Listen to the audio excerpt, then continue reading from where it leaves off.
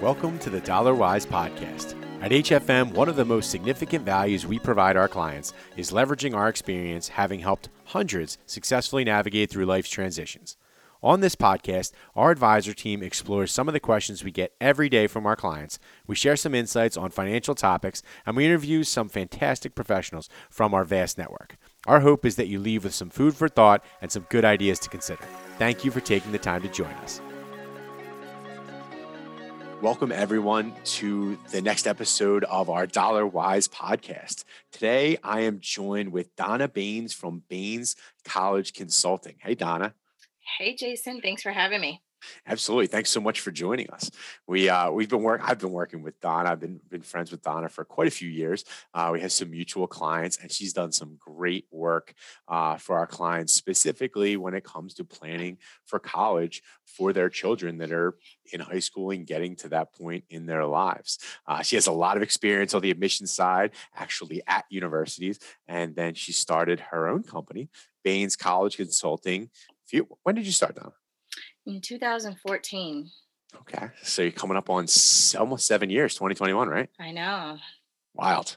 Well, tell us a little bit about what college consulting is and how it's different maybe than like what kids get at school with a guidance counselor or whatever. Yeah, great. So college consulting really is just the expert advising through a lengthy and cumbersome process. So it's all things college admissions and financial aid. And that's important because when you think about the guidance counselor to student ratio in America, there are on average 430 students for every one counselor. Wow. So that means most students only receive about 38 minutes of planning for college with their counselor. And when you think about what an important investment this is and a major life decision, I think that's where we found a need for professionals to step in with the experience on the other side to kind of guide families along the way.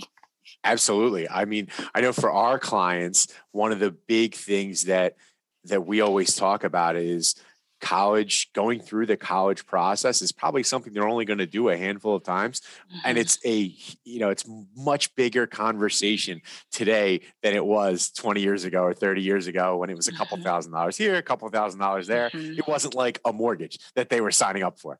And now it's so important to get it right, not just because you're spending all that money, but because, your child's going to be hopefully using that education for a career that's going to power they're earning for the rest of their life. So it's so important to get it for right. Sure. Have a pro. Sure. Makes sense. And the national graduation rate at colleges is only 51%. And it's taking students 6 years to get their 4-year degree. And a lot of that can be attributed to the fact that there's not enough planning and resources when they're still in high school. And they enter college undecided or uncertain, and they change majors, or they're just not maximizing their opportunities. And they end up being that 6-year student trying to get their bachelor's degree. So that's incredibly costly. Absolutely. I know a lot of our clients don't even realize that the service that you provide is something that's available to them. So that's really why we want to have this podcast, get this. That's why I wanted to have you as a guest and get the word out about what you do and how it's helped clients of ours and how it's helped your clients. So with that actually in mind, what are some of the mistakes that parents make when they're navigating that college process? What are some of the things you're like, if they could know this, they would be a lot better? Well, the first, as we mentioned, is that they assume that their child is getting proper help in school. So maybe they fail to have some of the important discussions that need to be had early on in their high school years.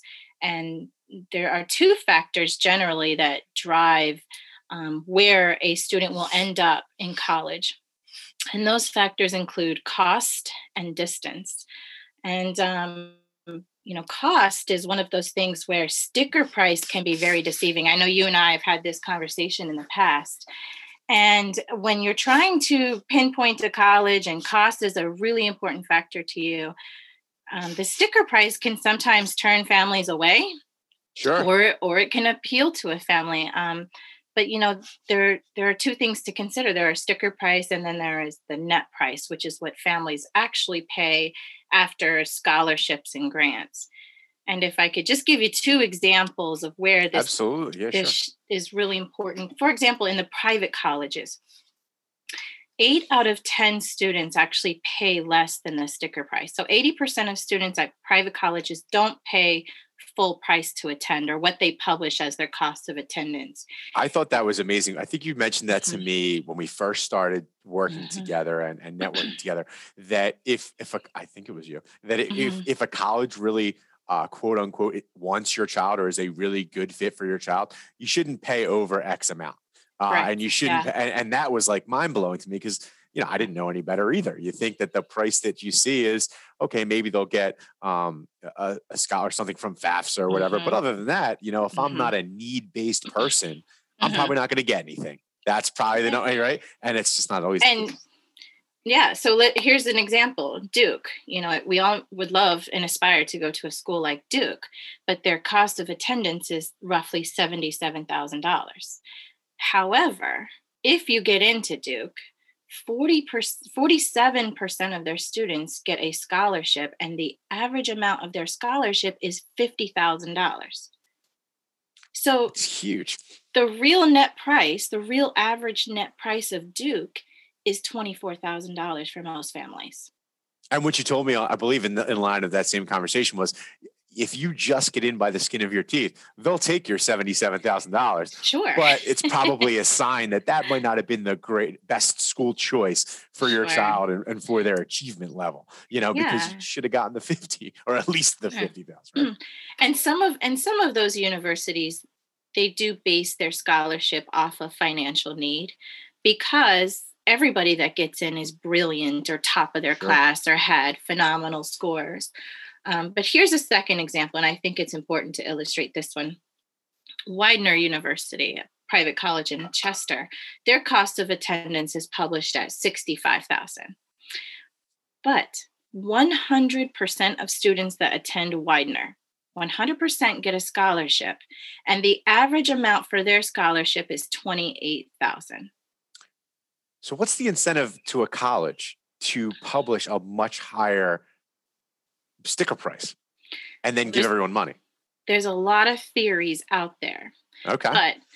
but to the point about mistakes that we make Hmm. is that sometimes a school like Widener with their sticker price will discourage families from even applying. Yeah. They look at that price and they're like, there's no way, not knowing that 100% of the students are going to get it, on average 28,000 in scholarship. But on the flip side of that, you have families that apply to Widener who maybe understand the game a little bit, and they say, we don't really know what it's going to cost until the spring, so let's apply. And then they get this wonderful letter in the mail that says, you won a $25,000 or $28,000 scholarship. That's really hard to walk away from, so Okay. there's some marketing strategies going on there.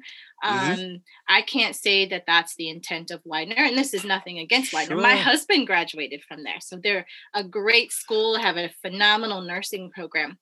But this is not a unique circumstance. This happens at schools like Widener, other privates. I mean, St. John's in New York, they give almost 98% of students a scholarship comparable to that one. So I said all of this to say that the cost is probably one of the biggest driving factors, but not really understanding the cost is the biggest mistake that families make, because they're either lured in by a scholarship that everybody gets and they're afraid to walk away from, or they walk away from a college not realizing it might be their most affordable option at the end of the day. Okay. I guess that's awesome. Thank you. So So yeah, that's when you think about these mistakes that people are making. I know one of the things we talked about on our prep call was what are some of the strategies that people can use to maybe mitigate some of those potential missteps or some of those mistakes? You mentioned, I know one of them was setting good expectations. So can you drill down a little bit more yeah, on that? Because I know that's something that is yeah. very important. So, and along those lines, a lot of families start the process really late. And even high schools don't start having the conversation until the end of junior year or the beginning of senior year. And the reality is that the early students who apply during early admission cycles are more likely to be accepted and are more likely to get more money in their financial aid package. And families fail to create like an optimized list of options for their kids. But part of that, the way to mitigate that is to have those dinner table talks as a family from a young age. Entering freshman year, that's when the transcript and the grades and their performance really starts to matter. And I think you have to set an expectation and a culture in your own family that says college is important to us, and share those stories of where family members went to college so that this young person can kind of start to envision themselves going to school. Oftentimes, you ask a 17-year-old, what do you want to do after high school? And they give you this deer in headlights look like, I have no idea. And it's because they have never envisioned themselves in that setting. So I think, storytelling is really important for a family. If you can share your personal stories of going to college and where you went, plant those seeds. And then doing the research early on, you have to understand the academic profile of your child and how do they rank amongst their peers and how do they rank in comparison to students that are historically admitted to these colleges. And there are ways that Google is phenomenal, but you can get lost in the Google. Oh, of course, you have sauce. to know exactly what you're looking for, right? Oh man. And sometimes you find yourself down a rabbit hole trying to find information. And I think that's where we can really step in and help families. But the key is starting early, knowing what your wish list is, if you will, the criteria. What do you want out of a college experience? Is it the size of the school that matters? Is it the type? Is it spirit, the program, the rigor, the student activities? And the more you talk about your own experiences as parents and aunts and uncles, and the better understanding a student has and of what they should expect out of their college education. And it's so important that if you can, and COVID has made it difficult, to tour, go on the official tours. Most are run by students, so you get a real sense from student to student what it feels like to be on that campus, and you start to create that vision in their head of their future. And the kids that can tell you what their plans are after high school have had somebody talking to them about this stuff. So those are really some of the keys, if you will. And if you do tour, take the younger siblings with you, because they will remember that. Mm-hmm. Yeah. And that what you said about the storytelling is so funny, because I think back in my own life, and I think back to my parents, and both of my parents are college graduates, but they both went back to school.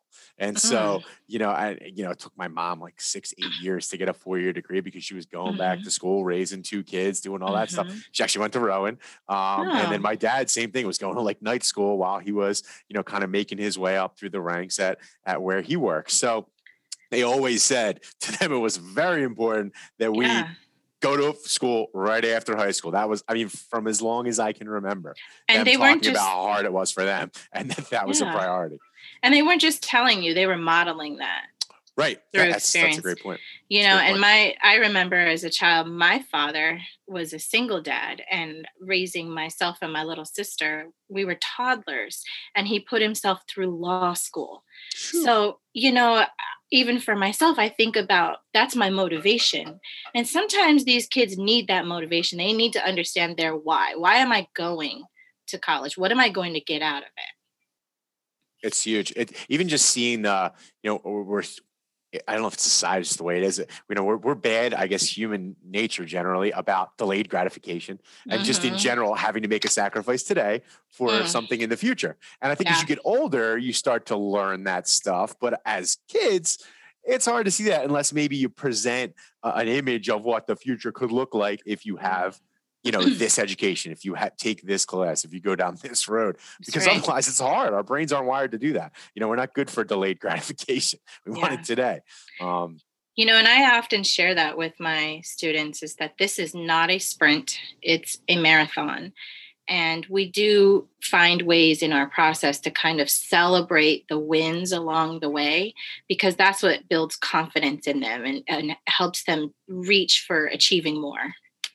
And it's a stressful process. So celebrating the wins, I imagine, just allows them to say, yeah, maybe 100% of things aren't going exactly my way, but because it's stressful. But hey, look at all the good that I've done. Look at the progress I've made.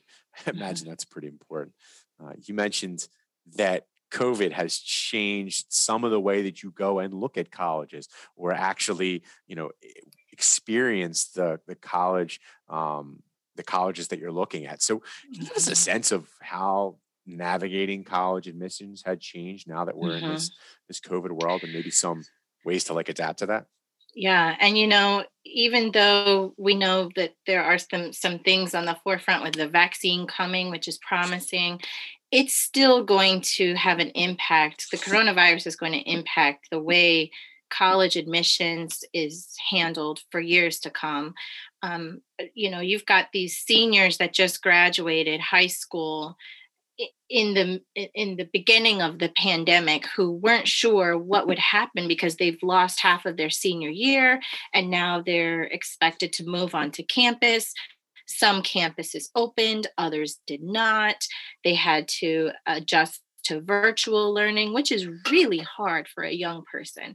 But in terms of navigation, it's really important that we stay flexible, but know our deal breakers. What are we ultimately trying to accomplish? So going back to expectations, why am I going to college? Because college is just the vehicle to what I want to ultimately accomplish.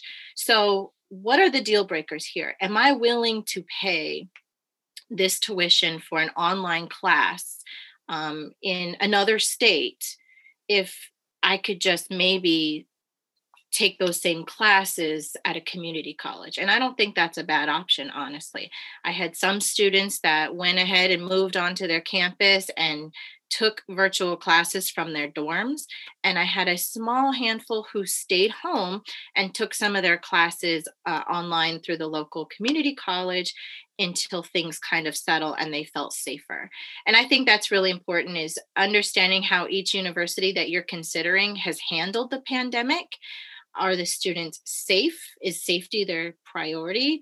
And have they still found a way to kind of preserve the college experience through quarantine and isolation? And in some cases, students have been safer at their university because they're able to take whole dorm rooms and buildings and make them like an isolation like station. One big bubble almost, right? Yeah, for sure. And they do a lot of testing, and some of these colleges are really getting advanced with their testing. I have a student that's at Georgia Tech, and he's home now for the holiday. But they were testing every few days sometimes. And I asked him what that was like, having that swab. And he said, "Oh, no. The students developed a saliva test. We do saliva testing." And I'm like, that's incredible. So, that's important to know, though, as you're researching these colleges. And I think we add that as a factor when making the decision. How did this college handle the pandemic? There were some that issued partial refunds to families that allowed them to break housing contracts.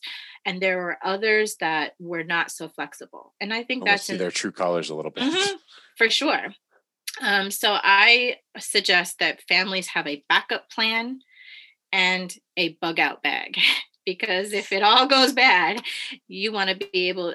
I mean, some of these kids last year they were locking up the dorms and being told, you gotta go. And they had to quickly, one family that we know even had to run up and gather their child's belongings and come home midway through the semester. So stay flexible, but also kind of research what these colleges are doing. And for those that are rising seniors trying to figure out where they're going to go and they can't visit a campus and go on tour, colleges have been investing a lot of time and effort into their virtual tours. Now, those can become a little mundane. You start to feel like I've seen one, I've seen them all, but that's not always the case. I think that that's where parent support is really needed to kind of keep their focus, because kids want stimulation and excitement, um, and they can get that on social media. So that's the way that a student who cares about the vibe and the culture and what it feels like to be a student, they can go follow those college and universities on Instagram, for example, and they'll get a better sense of culture that way. Okay, that's very helpful because it is different and it is something that is equally important as it was a year ago. Mhm. But now, I know even for myself, when I was visiting schools, I went and I ultimately went to University of Maryland, but I visited University of Virginia along with others. And Mhm. just the vibe I got was not for me. It just It, was the mhm. way the tour was. It was the way that it was a little too highbrow for me, Mhm. and so I was like, you Mhm. know what? It almost felt like an Ivy, like a little too fancy for me. And it's funny, the same state school, but it's just totally different vibe than when I went to Maryland or when I went to Delaware. Who actually Delaware had the best marketing by far. The kit that they sent me was like beautiful. Um, but yeah, I mean, it's just funny. You get that experience, but now you still need to get that just from some other way. You said the magic word, and that's vibe. Mhm. 99% of my students, when you ask them why they chose the top school that they chose, they will say it's a vibe. And they can't quantify or measure what that vibe is. And it's real, and admissions people are starting to understand that in their recruitment is, how do you create vibe virtually? And you have to do it through social media. That's the only way. Wow, that's good. It's of course, like everything else, they're adapting. I'm sure it's a They are. business like any other. It's a very big business. So Yeah. that's um, give us a sense of when clients work with you or when you start to onboard a client. One, when is a good time for people to start to look to work with somebody like you, and then also, what does the process look like? What's the child experience look like Mhm. going through your process and working with someone like you? Sure. So it really depends on the student, because some students need more guidance than others. Our process and our package, it's the same for every student. However, when we apply the process, the application is completely customized according to their needs. So we spend on average between 30 and 50 hours with a client. And when you compare that to the 38 minutes they're getting in school. So we heavily invest in getting to know the student, understanding their passions, their desires, their goals, their hobbies, and then also having the conversation with their parents about expectations. So oftentimes we're acting as like a mediator in those situations, because students and parents don't always line up with their expectation. But the best time to start, I would say, ideally, is in the junior year. There are just so many critical components to the college admissions process, that things that have to take place in the junior year, such as collecting letters of recommendation, setting up for testing like the SAT or ACT. And ideally, a student will try to take those up to 3 times in order to maximize their scores. But with COVID, we're finding testing getting canceled everywhere. So Oh, thankfully, a lot of the colleges have adjusted now and offer test optional, but I could give you a whole other speech about test optional versus test blind. So if you can take a test, you should try to take the test, because it is an important indicator to your success in college. But the best time to reach out is no later than junior year. But if you notice in your student that ninth and 10th grade that they just really lack direction and focus and need motivation, that would be a good time to reach out to me as well.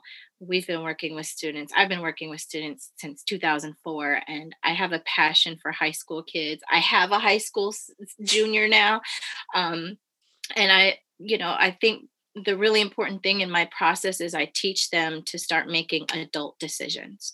So as a consultant, you'll find all kinds of different consultants out there in the world with their expertise. And I really believe in a student driven process, that the child needs to learn and take ownership for this. So I don't do applications. I don't write essays. I teach them how to research. I teach them how to be self-aware and how to outline an essay and create an application that is purposeful, so that when the time comes, and our goal ultimately is to be the first to the finish line. We want to be earlier than their peers and get their applications done early, but we want it to be a wholesome application. So we really make that a student driven process, but we get the family involved. It's like completing 1,000-piece puzzle. There's so many things happening with transcripts and letters of recommendation and testing and brag sheets and activities, and it feels like sometimes you're applying for a mortgage, and for a young person that's a lot of moving parts. So we use technology through like portals to organize their life in a way that we eat an elephant one bite at a time. I love that Right. phrase. I use it a lot when we do things internally here.